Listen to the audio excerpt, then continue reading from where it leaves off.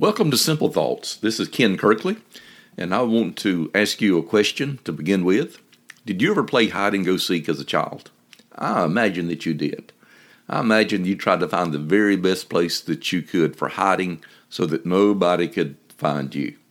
Well, I think we're living in a day and age when a lot of us would love to play hide and go seek from the society that we're living in.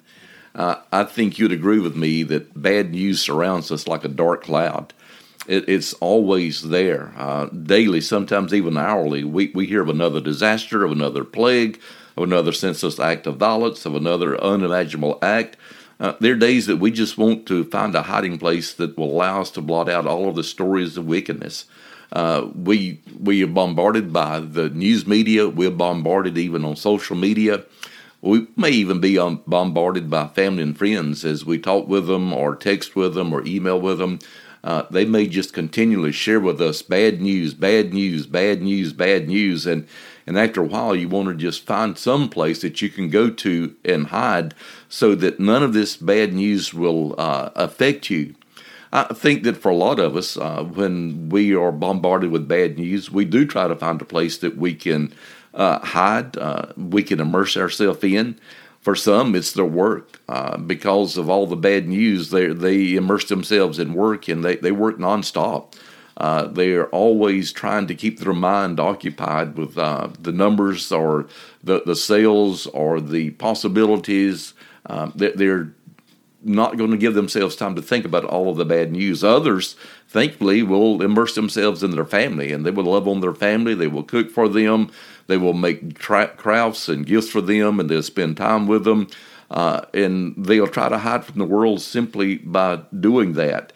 And these are great things that we can do. Sometimes it's even through hobbies, maybe playing golf or playing tennis. It may be riding a bike or running or doing a canoe or a kayak, bowling. I mean, there's just all kind of hobbies that we can be involved in that will help to take our mind away from all that we are hearing.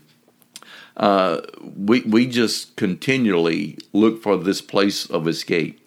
Well, I'm glad to report to you today that as a Christian, there indeed is a hiding place. It's a place that we can retreat to for comfort and encouragement. It's a place that is available at all hours and in all places.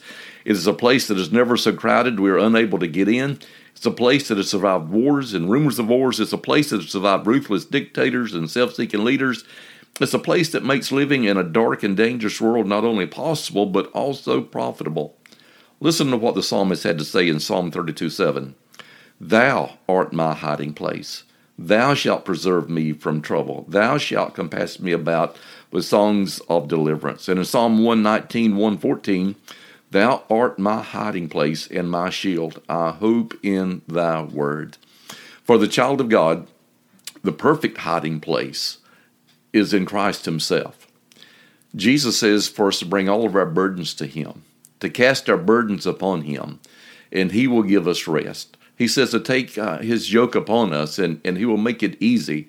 And so I want to encourage you today that as you listen to the news and as you read social media and as you interact with people, and it seems like this big dark cloud is just hanging over you and descending over you, I want to encourage you that you'd run to Christ to be your hiding place. There's no better place for you to hide. You can never get rid of all of the trouble in the world. You can never get rid of all of the dictators. You can never get rid of all of the issues. But what you can do is just run to Christ.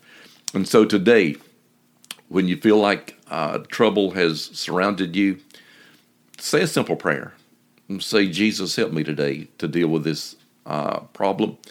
And remind me that within you I can hide.